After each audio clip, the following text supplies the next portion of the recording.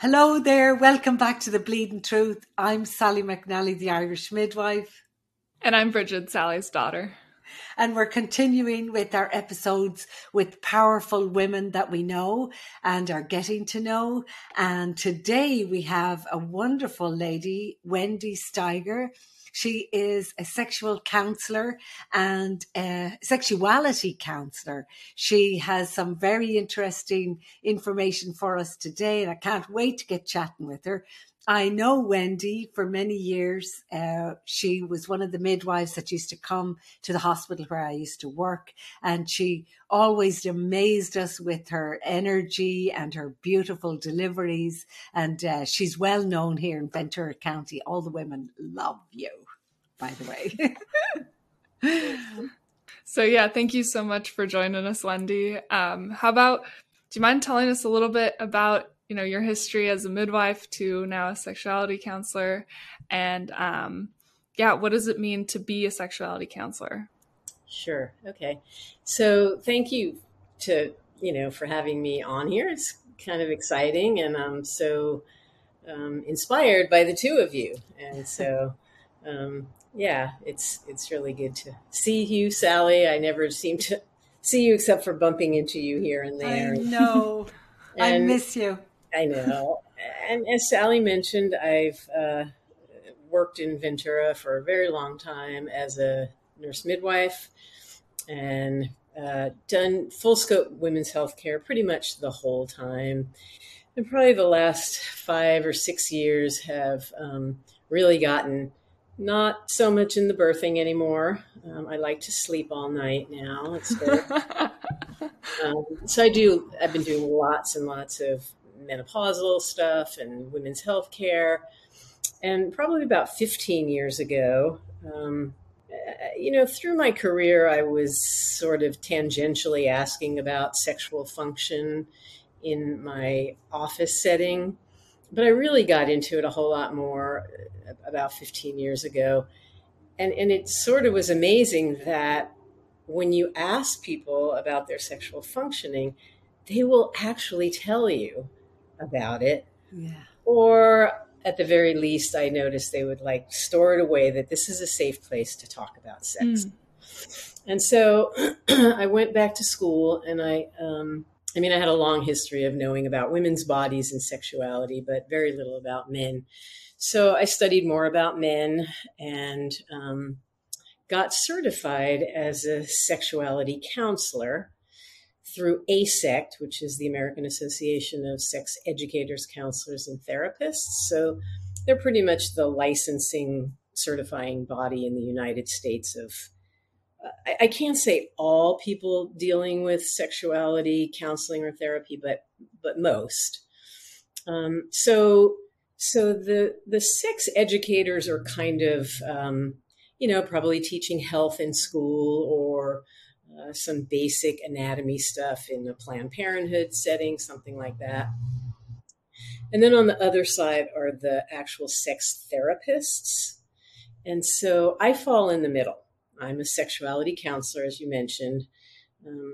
A sex therapist is actually someone who is also licensed as some sort of therapist, like a marriage and family therapist or a trauma therapist. Or a licensed clinical social worker. I am not that. I'm not licensed in that way by the state of California, just certified by ASECT. And so as a counselor, what I do and what most counselors do is we see individuals and couples who deal with the most common issues that people deal with throughout their life cycle in relation to their sexuality. So really common things I see are orgasm problems, ejaculation and erection problems, definitely desire and arousal problems. Probably one of the most common things I see is mismatched desire. So when one person in the relationship is wanting to engage a whole lot more than the other and it's causing distress. That's probably the most common thing I treat. Probably, I imagine in a scenario like that, it could be, well, maybe the man in the relationship might be saying, we barely have sex. It's like only once or twice a week. And in his wife or his partner's mind, she's probably thinking, he always wants it and we're having sex all the time. It's like twice a week. And that's, perspective is a big part of this whole thing, You're right. Yeah, you're right. That's true. So, and I do also do a lot of sexual pain now. And I don't know if you were aware of that, Sally, but, and it's beautiful because I can do the therapy piece. And at least for the women, I can do a physical exam and see perfect. Oh, you have this going on, not just this going on, which then it's all interrelated. Oh, that's so perfect. Yeah. Yeah, it's really great. And it's wonderful. It's fascinating and exciting, and it's heartbreaking sometimes too. Yeah. Mm-hmm. Yeah. I come across a bit of that in my own practice as a nurse midwife. You're doing their PAPs or they're going into menopause and they say, my libido is low, or they'll say it's painful. And of course, the tissues might be dry or thinner because she's lost weight, or, sometimes it's like obvious why it's painful. Right. But we don't have a whole lot in our arsenal, so we send them to you. And I appreciate that. I love it. It's like, hey, I got one of Sally's patients. And I'm sure after this, you're going to get a lot more. Oh, that would be great. I can quit my day job, as they say. So that's kind of how I got into it. And it's very broad strokes of, what I do as a sexuality counselor. So I'm very sensitive to, like if somebody came in who was, repeatedly molested or abused or raped as a child, they're definitely going to have issues with their sexual functioning as an adult, but they need to do the trauma piece. That's not my expertise, and I'm very sensitive about what's out of my scope of practice. So sometimes we'll do tandem. They'll see what I call a regular therapist and me at the same time. Yeah. Yes, because we're multidimensional, aren't we? Yeah. Yes. I think it's so fascinating just that your job exists, because I feel like up until talking to my mom about it, I didn't know that was even like a thing, right? And I bet there's a lot of people out there that aren't aware that you can get help with that, in a relationship, or like for my mom's main example is if you're pregnant or just had a baby or something and struggling, who do you go to if, say, like Sally's job doesn't necessarily have that scope?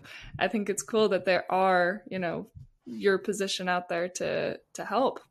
Yeah, thank you. And I know for your mom as well as me, I mean, our hearts have always been in helping the whole woman or family, or in this case, now have, the whole gamut, but, and that's what it's really all about. Because we're both yogis. We like to connect the mind, the body, and the spirit and make it whole, make it fun. Gee, isn't that a concept?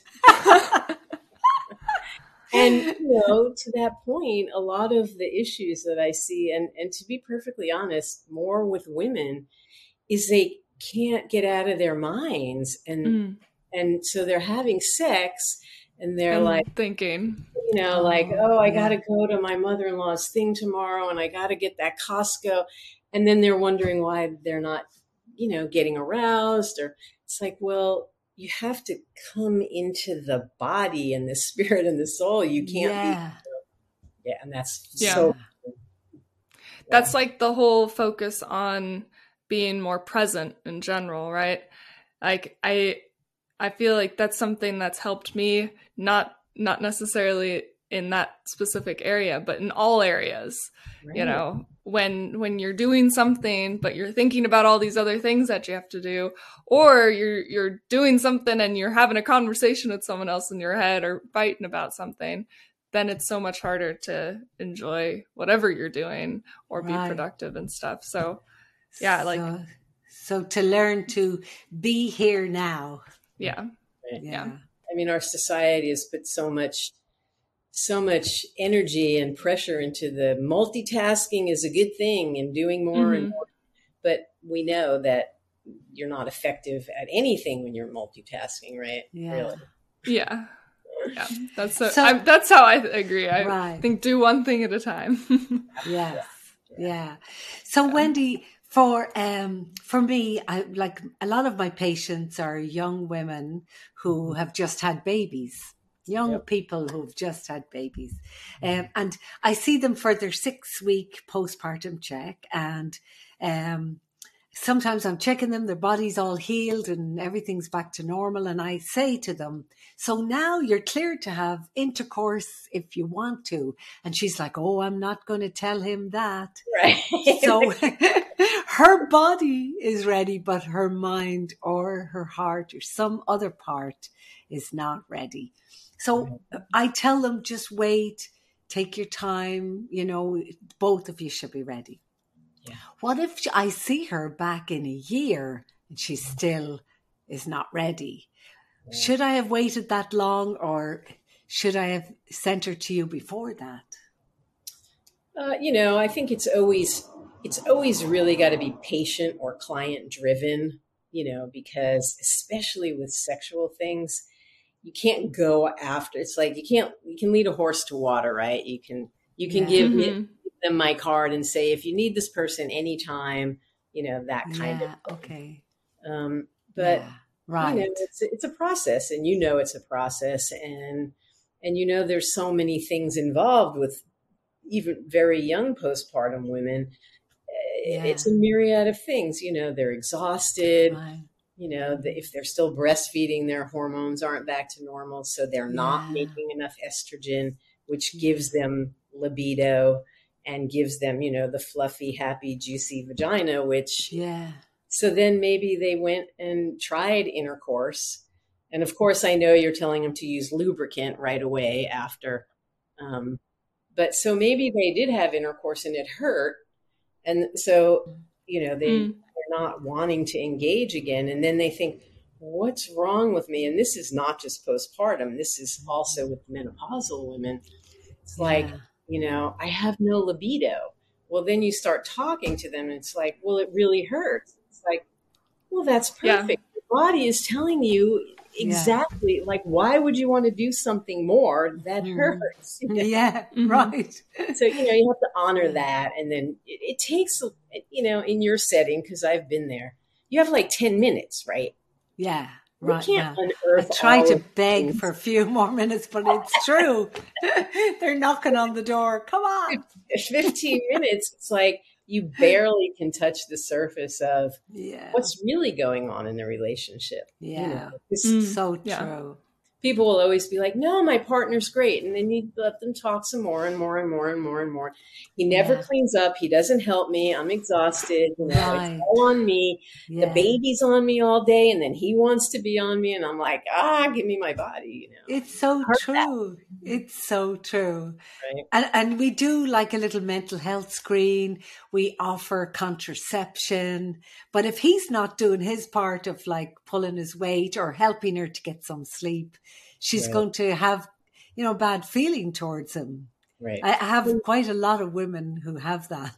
Yeah. And just to be fair, because especially Bridget, I know you're in this, milieu of this.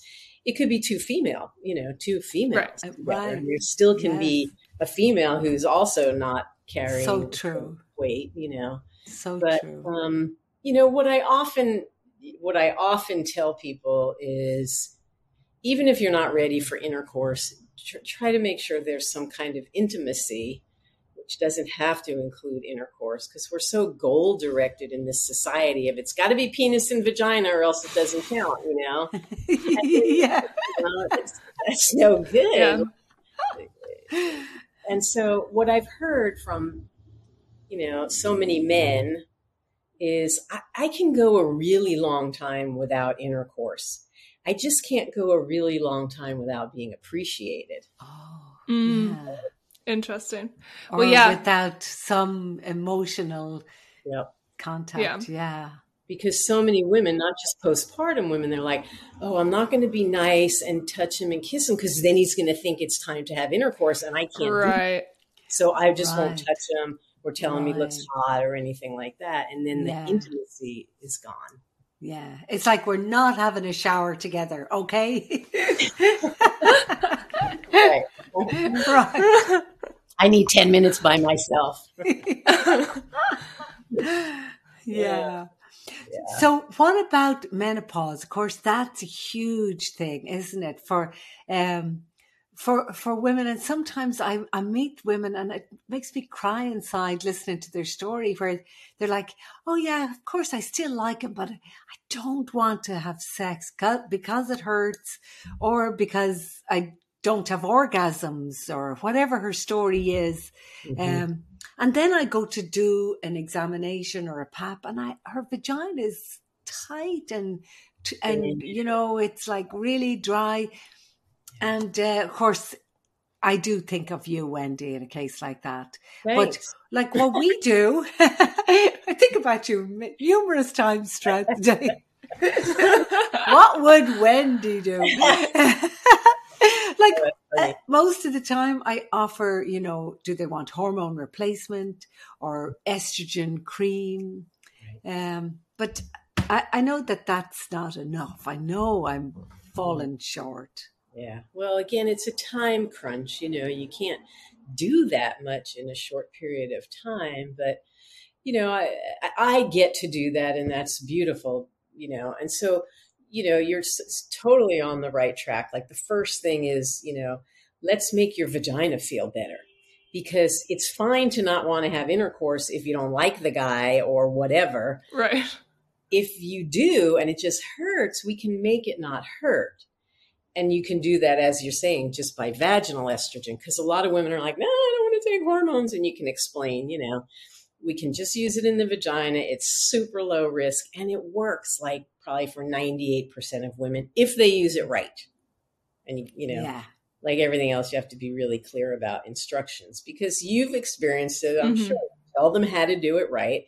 They come back and say it didn't work. And you ask them, how did they do it? Well, I used it a couple times. It didn't work. It's like, no, that's not how it is. You know, you got to do it every night for a couple of weeks and then, you know, a couple of times. So, Interesting. and I do like to tell these women that, you know, you're having a normal response. It hurts. So Yeah. why would you want to desire something Right. that hurts? Yeah. So it normalizes and it gives them permission to feel what they're feeling, right? Right. And So then, oh, Yeah. sorry, Wendy. No. Do you then teach them how to help themselves so that it doesn't hurt? Like, do you teach them anything like other than the cream? Do you teach them how to use dilators?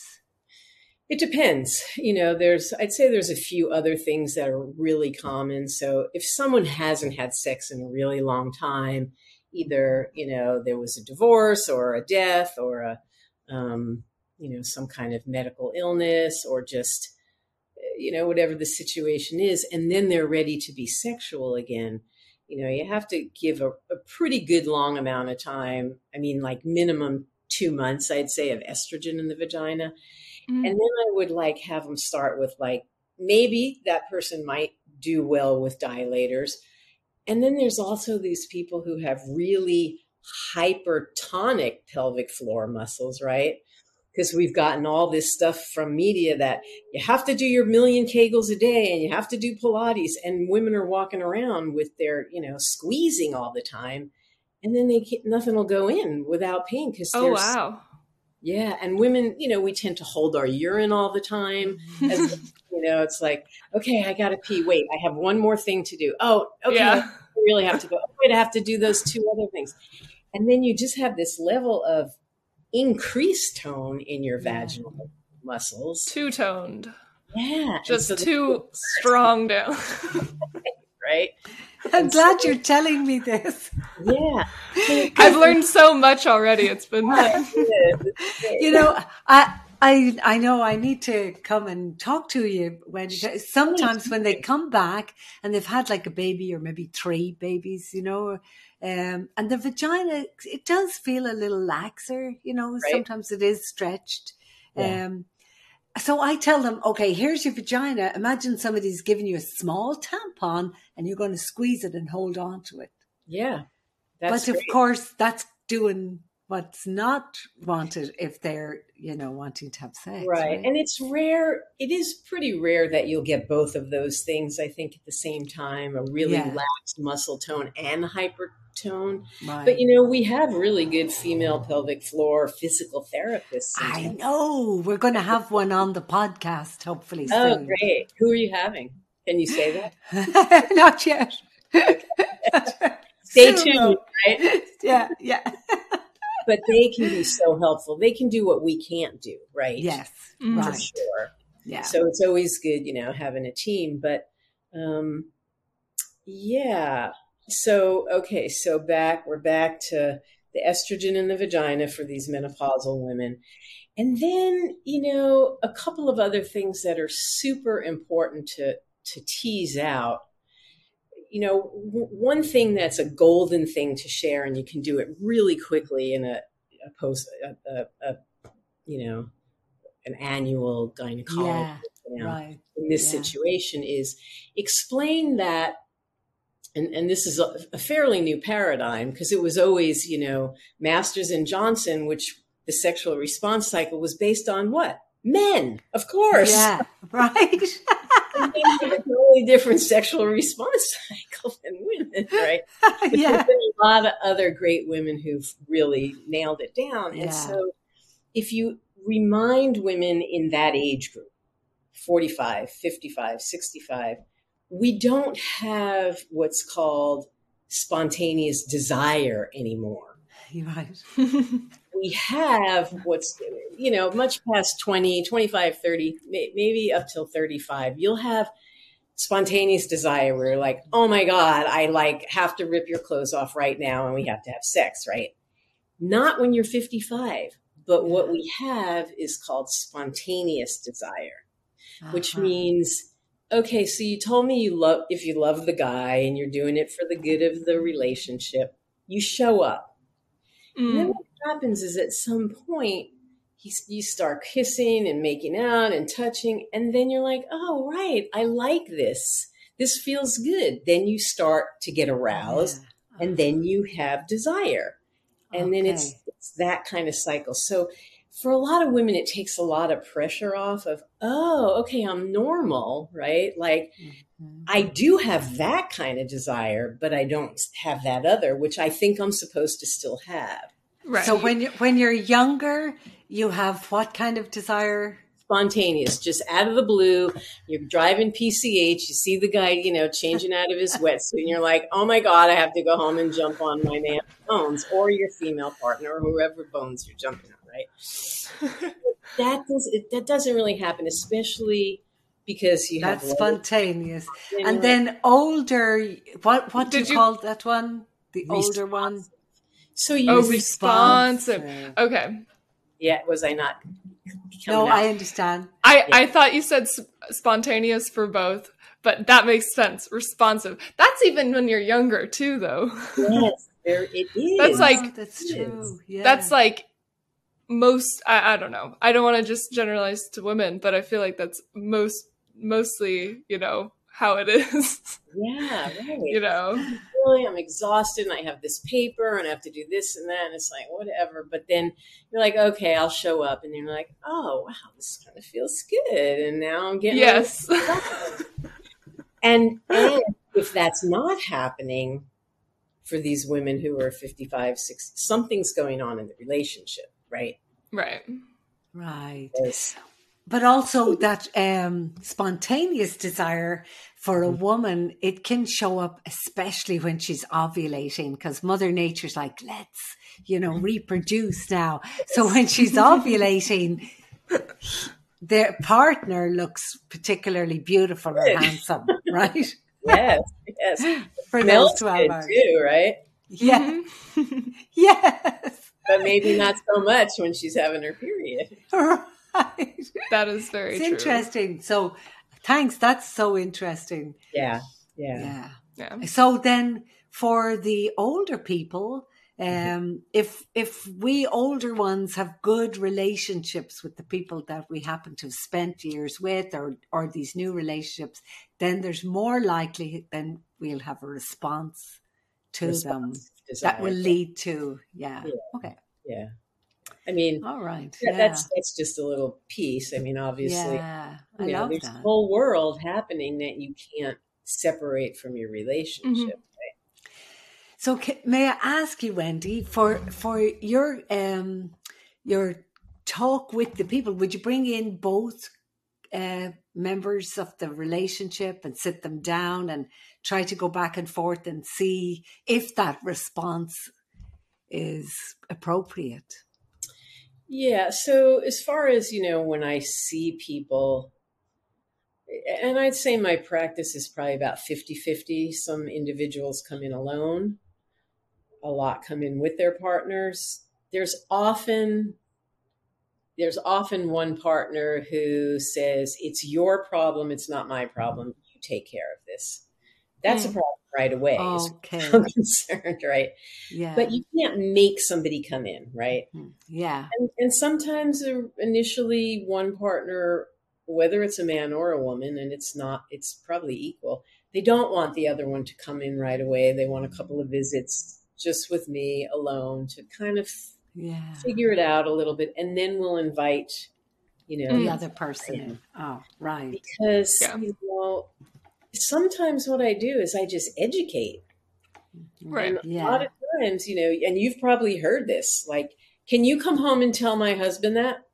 Like, he doesn't believe it when I say it, right? Right. Yeah. If you're paying a professional who's trained, they might get it better. So sometimes I'm just educating people, whether it's about sexual functioning in men versus women, or this person versus that person. Yeah. Sometimes it's just that.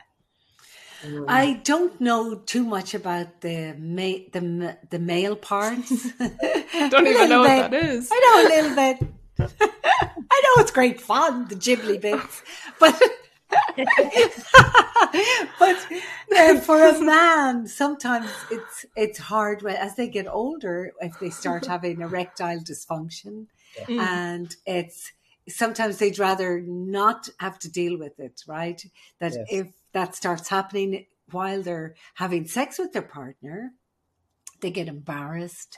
They discouraged, maybe. and then they may feel rejected if she laughs or whatever her response would be. So do you deal with that aspect of it too? I do. Yeah. And poor men, there's so much pressure on them, really. Right. In the media and the movies, like, you're a man, you should want it all the time. You should be able to get an erection anytime, anywhere, with any person. And that's what they grow up with. And, like you say, until they're probably 50, give or take, they will get an erection no matter what.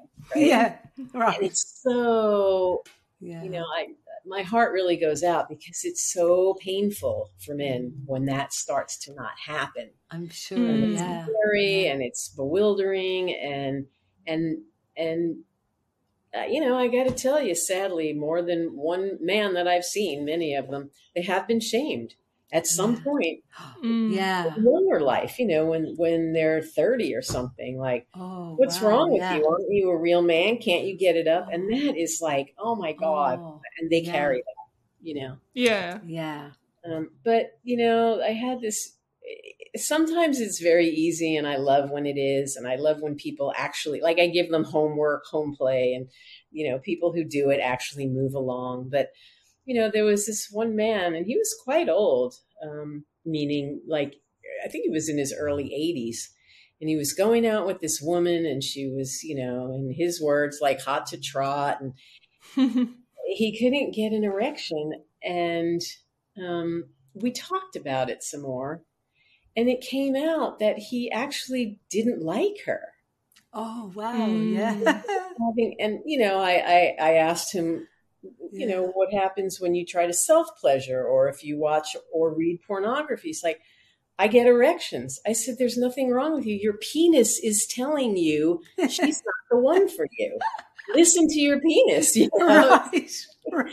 And he did, and he met another woman, and he was having erections, and it was beautiful, you know? Wow. Interesting. Yeah, it was a lovely story. That is so interesting. I know. Simple fix. You know, there's, and again, nowadays men have a lot of pressure too, and we don't think it should affect them like us. So they're under pressure for a deadline, and they got to take care of their mother and their kids and a million hours at work, and they're exhausted. And, you know, these things affect them too. And it's a lot of that treatment is just, you know, breaking the negative cycle of, oh shit, what if it happens again? Mm-hmm. So then you're projecting that it's going to, and you're thinking, and you're not in your body. And then, you know, getting away from it's no good if you don't have an erect penis. Like, what about all the other stuff that you can do, you know? Yeah. Right. Try to take the pressure off of that. I'm curious. I hope it's not inappropriate to bring it up, but I want to know what your opinion is when it comes to porn and relationships. And, you know, I know a lot of young people have addiction to that type of stuff, and, you know, it can harm relationships or just make it harder to enjoy reality or something because the expectations are so high sometimes. Yeah. But it could also be good in some situations too, depending on the individual. But yeah, what is your experience or take on it? I have a lot of different feelings about it. You know, number one, I would say, and sadly, this is the case, you should never be using porn as your sex education. Yeah. Because that's the movies, right? Like, we know, like in, you know, like Star Wars. You don't watch Law and Order to be a cop or crime shows. And you know, like, oh, right, this doesn't really happen in real life. But everybody believes, like, oh, I should be like that in real life. Like, what's that all about? And it does. It gives, I think, by and large, a lot of misinformation and this thing that people feel, men and women, they have to measure up to. You know, they have to look a certain way. So then that causes doubt and shame, and I'm not normal. I mean, Sally, you probably deal with this. I get at least probably once a week a young woman who comes in and says, I don't like my labia. What's wrong with them? Oh, yes. Yes. And really? Yeah. Oh my gosh, yes. Because they're watching porn and everybody's tucked and nipped in like a little baby vagina, you know, vulva. And so I have requesting surgery. Yeah. Yep. Oh. Very young teenagers. Yeah. And so I have some books that show real labia. I have some websites that I send them to if they want to see, you know, on video, like, this is what women really look like. And most men will love your labia because it's real labia and it's not on a screen, and they get to look at it and play with it and see everything that it does, you know. And they're like, wow, that's normal. I'm like, yep, and so are you. And you really want to start cutting on this tissue that's full of nerve endings and then maybe not have, you know, pleasure. Yeah.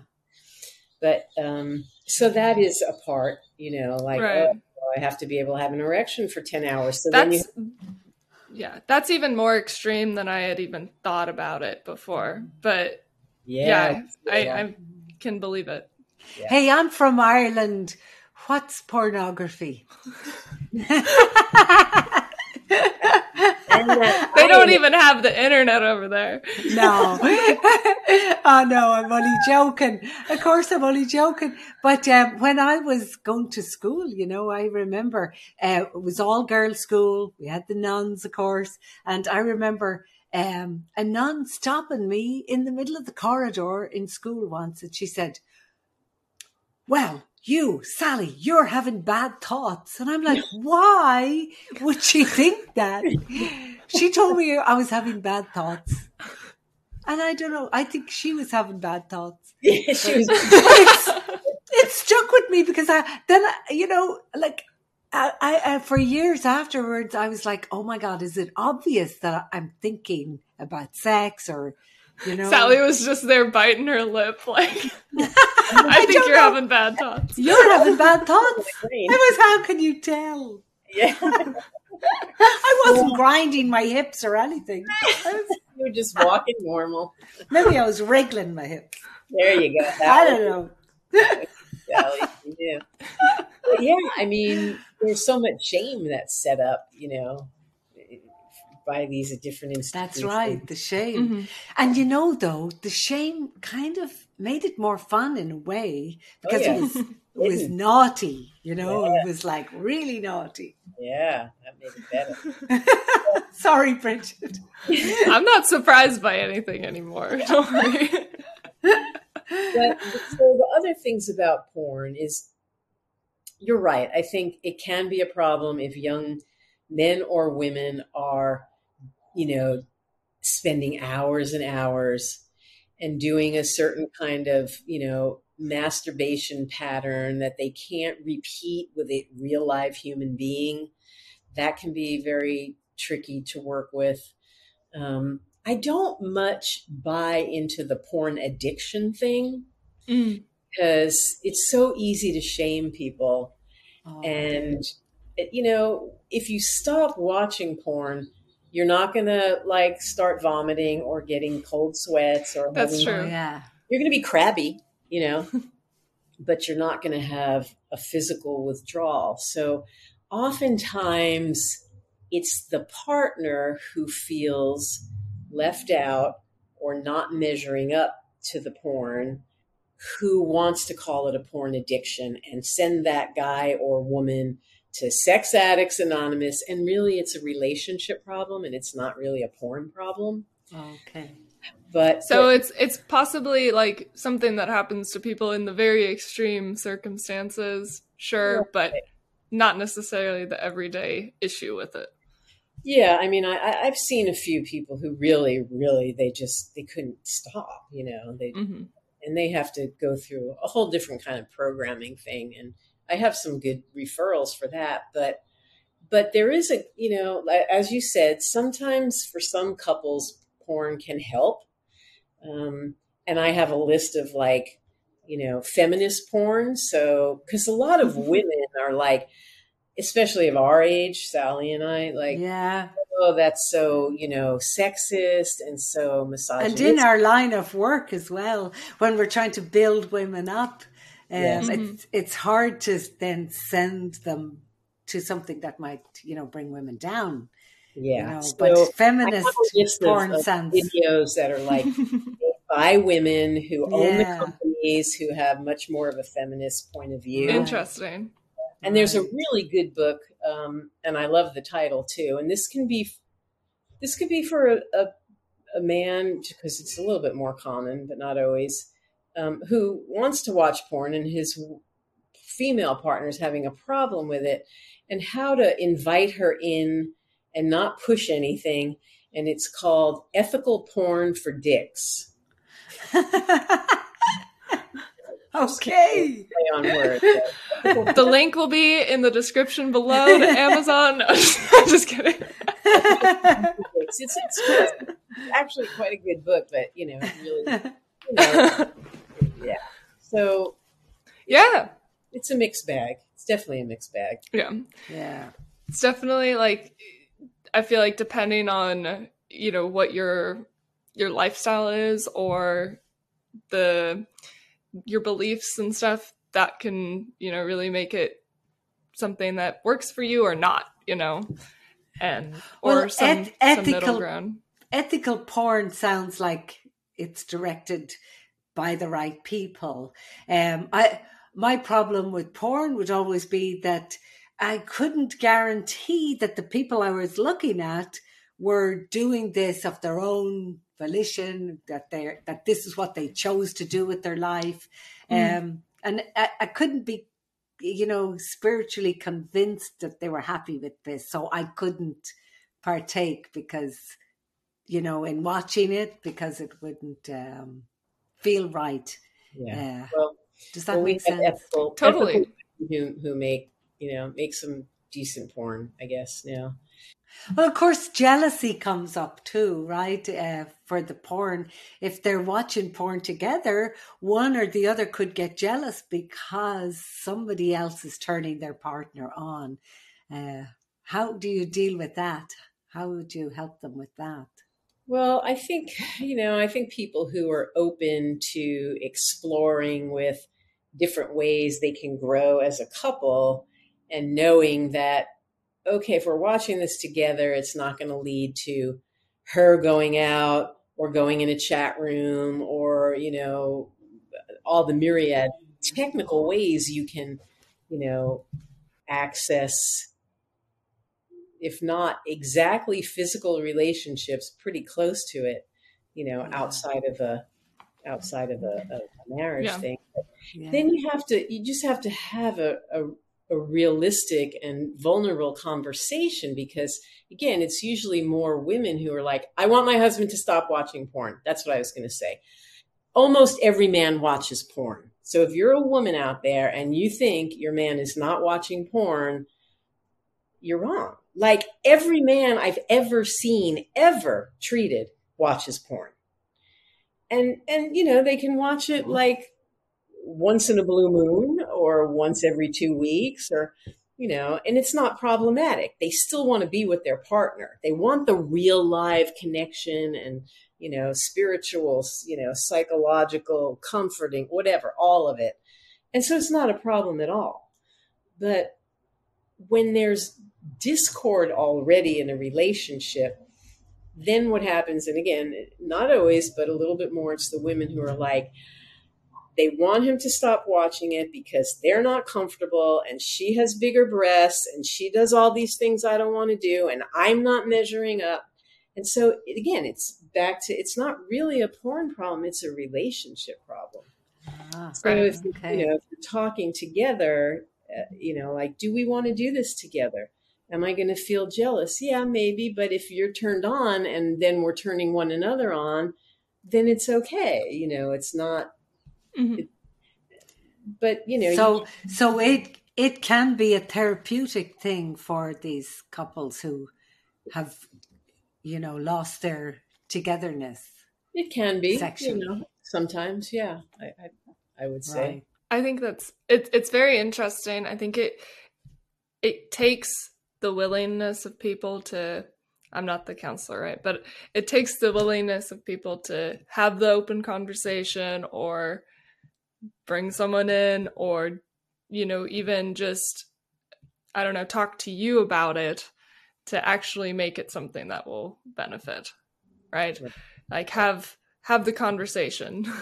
Yeah. And Right. Notice that there is an issue, right? right. And that's, Bridget, that is like the greatest point because, when I said sometimes it's heartbreaking, you know, there are simple things that people are not talking about for years. And then they come to me, when they're 65, they've been with this partner for 20 years.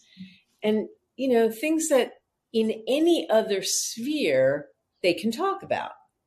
And so, just a very Right. simple thing like, it'll be like, well, and back to the why women don't want to engage maybe when they're 60 or 50, because maybe for 40 years he's been doing stuff that she doesn't like. It doesn't feel good. It's not turning her Right. on. And that's trust. So like if the trust is broken, it's hard to accept anything of it or want to involve yourself, right? That makes sense too. That's Yeah. valid. Yes, absolutely. And then Right. there's that thing of, why didn't you tell him for 30 years that you didn't like it? Why did you Right. pretend you liked it? Why? And this is a big bad one for some people. I mean, mostly women, because it's a lot harder for men to fake orgasms, right? And so women, I knew you were going to say that. and I tell women, don't ever fake an orgasm, because what happens is then he thinks all those things he just did worked, and Oh, men want right. to win, Yeah. so they're going to do the same thing over because they want to win, Right. Yeah. And then people come to me 30 years later because it's been awful for 30 years because they didn't just Aw. say, Could you go Yeah. slower? Could you go to the left more? It's like, I tell them not to be glib, but if you're hiking with your partner and he's zooming ahead of you, you have no problem saying, honey, could you slow down? But in the bedroom, I can't say those same words. Honey, could you please slow down? What's the difference? Same words. Right. That's So funny. interesting. I Do you see. think, Wendy, that sometimes one partner, mostly I would imagine women, would put up with the behavior or the type of sex that he offered her for years and years because she'd be afraid to say, no, I don't like it, in case he went to find it from somebody else. But then when she's older, in her 60s, she's like, well, he's very unlikely to stray now, so I could say, no, I don't want you to touch me. I can just imagine that scenario. Yeah, sure. I mean, there's so many scenarios and reasons why, right? Why we don't. Yeah. So what about foreplay? In Ireland, we used to have this joke. We say, have you heard of Irish foreplay? And the other person would say, no. And then you'd say, brace yourself, Mary. And that's Irish foreplay. It used to make me laugh so much. But now I'm sad about it, because I think that's kind of sad that, that we couldn't have been Slow more like down. the French. Slow down. Right. Slow down, Patrick. Right. I got lots of other parts on me other than those three, Yeah. Right. Yeah. Well, yeah, it's terrible, actually. And, on some level, like, I try to not even call it foreplay, because then there's a little bit of a sense of, oh, that's just the stuff you have to do to get to penis and vagina, right? As opposed to that in and of itself is love and sex and sensuality, Yeah. Yeah. Mm-hmm. And, And now foreplay could be doing the dishes. I explain that to men all the time. It's like, or feeding the know baby. That why- is such a great point. well, really, I mean, like, most men have heard that foreplay starts in the kitchen and they don't get it. It's like, because I think I should take some notes. more. What'd you say, Bridget? I said I'm taking notes. Yeah, right. And that's true. And that's about, doing things for your partner that maybe you don't love to do, but help her feel more relaxed and more open and more loving and more able to get into her physical body to be receptive, or want to be sexual. Yeah. And now, Sally, there's lots of, good studies with all kinds of biofeedback machines that show. And I do talk about foreplay. I'm like, okay, so tell me about that. Is it like kiss, touch your nipple, then your other nipple, and then we're having penetration? And that's unfortunately kind of, what happens sometimes. And we know now by all these, great MRI studies and everything else that it takes way, way longer for female or a body with a vagina and breasts to truly get physiologically aroused, like way longer than we ever thought, till there's a lot of lubrication and fluffing and plumping and blood flow. And, so. Yeah. Right. Yeah. And that is a real important piece. When it comes to, say, I don't know if you advise at all, like, does diet and exercise or just activity like have influence on people's sex lives or libido? Yes. I wonder if that's also, Yeah. So, like, from a physiological point of view, we know that when people exercise, they make more testosterone. So, there was a sex therapist who was not quite a mentor, but he had a saying, and this goes probably a little bit more for men than women. if you can't stand up, how do you expect your penis to stand up? I mean, Yeah. you have men who are overweight, they eat crappy, so they have, some type of diabetes or high blood pressure, and that affects your circulation. Erections are all about circulation, pretty much, And so sometimes, you just need to get up off the couch, move your body, get some of those pounds off, get the blood flowing. And Yeah. your own testosterone levels up by diet, Right. exercise, and then the diet is like Yoga. Yoga.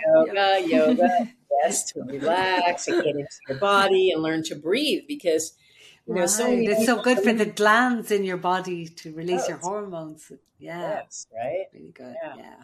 So yes, there is definitely, and as we kind of started the whole thing, it's not just about a physical body, right? It's Right. about the physiology and the spirit and the soul and the emotions. And so Right. it's all got to be in shape. I have a question for you. So up to this, we've been chatting about people who have problems they either don't want to, or it's painful, or they can't. Or and what about people who are hypersexual? I've come across a few patients who are like hypersexual, which leads them to behaviors that are very dangerous, of course. Mm-hmm. Do you see people like that? Can we send them to you as well? My gut level reaction there is twofold. First of all, I think we tend to put that sort of label more on women because, still in this society where, brought up that the more women you can have, the more sex you can have, the more women, yeah. But for women, it's like, no, you're a slut, right? Right. Yeah, Well, if right. some woman has maybe a healthy libido and Yeah, is being more sexual than what her church or her family or the society, then we're like right, saying, okay, you have a problem. But right. yes, I get your point. There are Yeah, people who have, right. it could be a physiological thing, and oftentimes it's a response to some sort of trauma in their young years.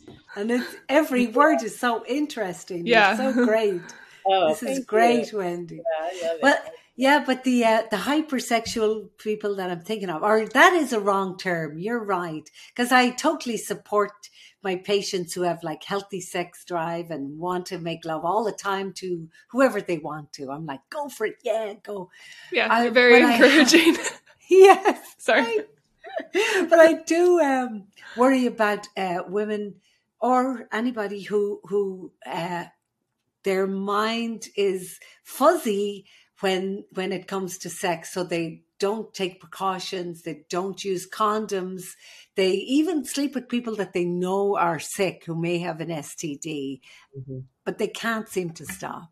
Yeah. So that's the one, that's the type of patient that I'm thinking of, that I worry Yeah. about. So that might That not be a hypersexual. It's just right. somebody that's maybe not well educated or Yeah, but emotionally. even though we try to help them, Bridget, we educate them, but they continuously come back with the Interesting. STD or Yeah. There's usually something at the root of that. And sometimes they're not sharing. Either there's a lot of drug or alcohol use, and so oh they, yeah, right, they're not, that's not a good mix. Or there's many times there was, some kind of abuse in the family, or growing up in a family where sex was, you were watching it as a child, a very young child. Mm. uh-huh. So I would definitely have that person probably see like a regular therapist, what I call a regular Right, therapist, to see, yeah, what's really going on. Some of these people have been shamed so much that they're just like, well, I'm bad, so I'm going to be bad. right. But this is who I Or, am, and this is Hmm. you know, yeah. And So now, it's like a secondary problem. right. It's not. Interesting. And there's one difference there. And you can sometimes get a sense from the person, like, that they do feel like they're a bad person for doing that, as opposed to I'm fine, which could just be delusion. But there is one situation, you probably heard of it, which I haven't treated much, and I always have to go back to my resources and my people that I can turn to when I have something I can't handle, and that's the PGAD, persistent genital arousal disorder. Oh, right. And that's a Yeah. whole different thing. And that's, Yeah. women Yeah. just feeling like they have to masturbate Yeah. multiple times a day to orgasm. And it's not fun, and it's incredibly distressing, and Yeah. it's very difficult to manage that. There's different drugs and Yeah. things to use. It's a neurological wiring thing, and it's very challenging. And Interesting. it's a whole Wow. different thing. It's not like they're out being promiscuous, Yeah. but they're just always feeling aroused, and even with orgasm, it doesn't go away. Right. So it's very challenging, and they need a lot of support. I've only tangentially dealt with, like, I think 2 people who I had something to do with it, with that kind of diagnosis. But Right. Yeah, that sounds Wow. like it likely is more rare, right? But yeah, it's good that they have you to go to. at least some, I mean, Sally, this just from nursing and being a midwife. If we don't have the answers, we at least might be able to help them find who does have the answers. Right. Yeah. That's true. Yeah. Definitely. Right. Yeah. Yeah. That's good. But what I love is that you're able to do that physical exam because you know exactly how to touch them and how to, view them and make them comfortable, and so great. Yeah. Yeah, it is a good thing. Yeah. Yeah. So, Wendy, you went to Guatemala and you have a little home down there, right, as well as here in Ventura. Well, let's see. I went to Guatemala in the Peace Corps, but I bought property in Nicaragua, which is Nicaragua. now languishing in the court system. But anyway, Oh, I have a little. I don't know if I'd quite call it a home, but a shack on the beach. Yeah, that's nice. That's so great. Yeah. And what I used to love listening to your stories when you went to Tibet. You really inspired me. Someday I hope I do that. I want to do that. Yeah. Tell us a little bit about that.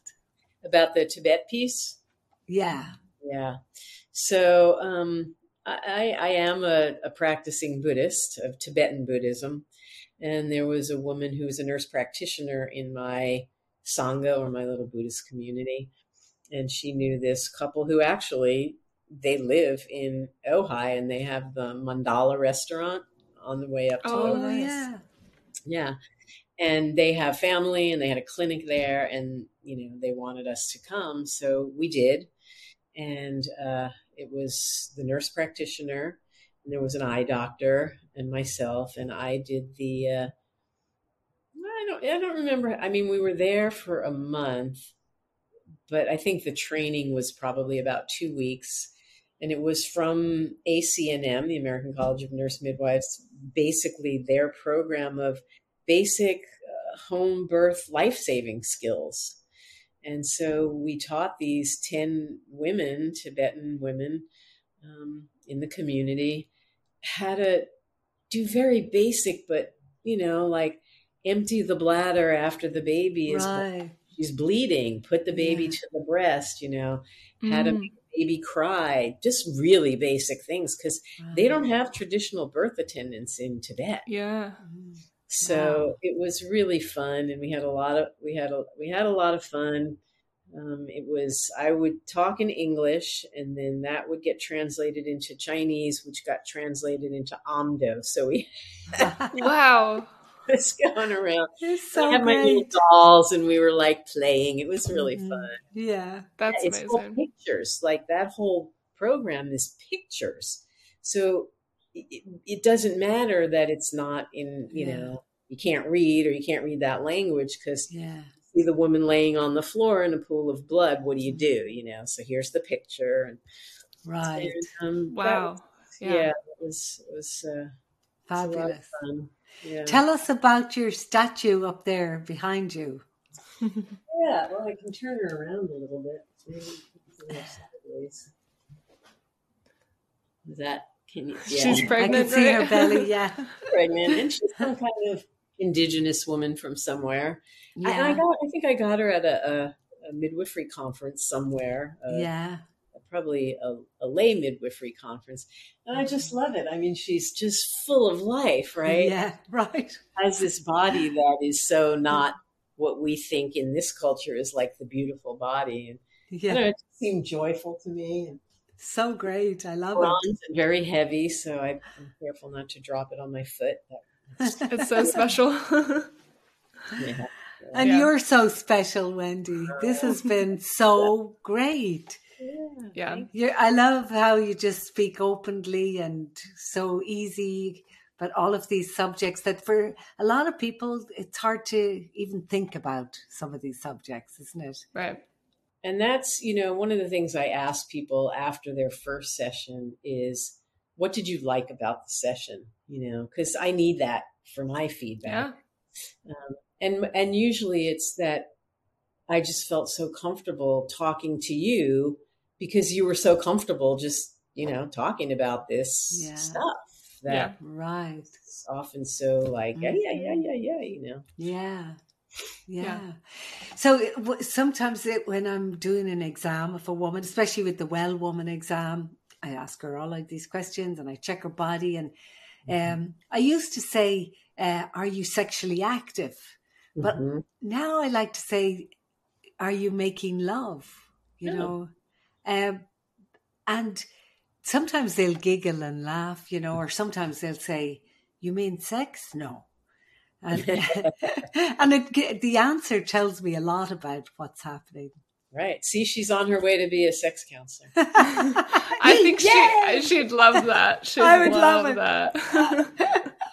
I'd have to come and train with you, Wendy. Oh, yeah, that'd be great. You'd have to teach me, stop saying brace yourself, Mary. Don't tell them that.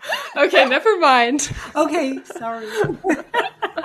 But it's how people speak, I mean, and like you said, that just changing that tells you a lot. And when somebody calls me up, the way they speak, like, it's so sad. So many men of a certain age, but not just a certain age, will call me up and say, I need to talk to you because I just can't perform with my wife. I'm like, well, first of all, this is not a performance. Yeah. But that lets you know, okay, this guy already thinks he has to like perform, right? Yeah. So I'm like, okay, we're not going to call it that anymore. Okay. Yeah. Right. Interesting. Yeah. Yeah. Right? Yeah. I've heard that term many times, right? Yeah. Right. But yeah. Wendy, thank you so much. Yeah. This has just been like a fun conversation. Yeah. Yeah, really. I loved it. Been doing my best to not be too revealing. But need to branch off some more and want to do something else, let me know. Yeah. Great. Yeah. Thank you so much, Wendy. And we're going to attach your information to this if it's okay, because somebody may want to contact you. Yeah. I'm sure they will. Yeah. And if you guys are listening, please make sure to like and subscribe, hit the notification bell. If you guys are on Apple, please leave a review because that helps the Bleeding Truth out. And we'll see you in the next one. Thank you so much. Thanks for your Bleeding Truth, Wendy. Thanks a million. Thanks a million. Bye. So thanks again for listening. We really appreciate it. And if you like what we're doing, give us a bit of a review on Apple. That would help us so much. And if you come across a subscribe button, press the subscribe button. It doesn't cost you anything.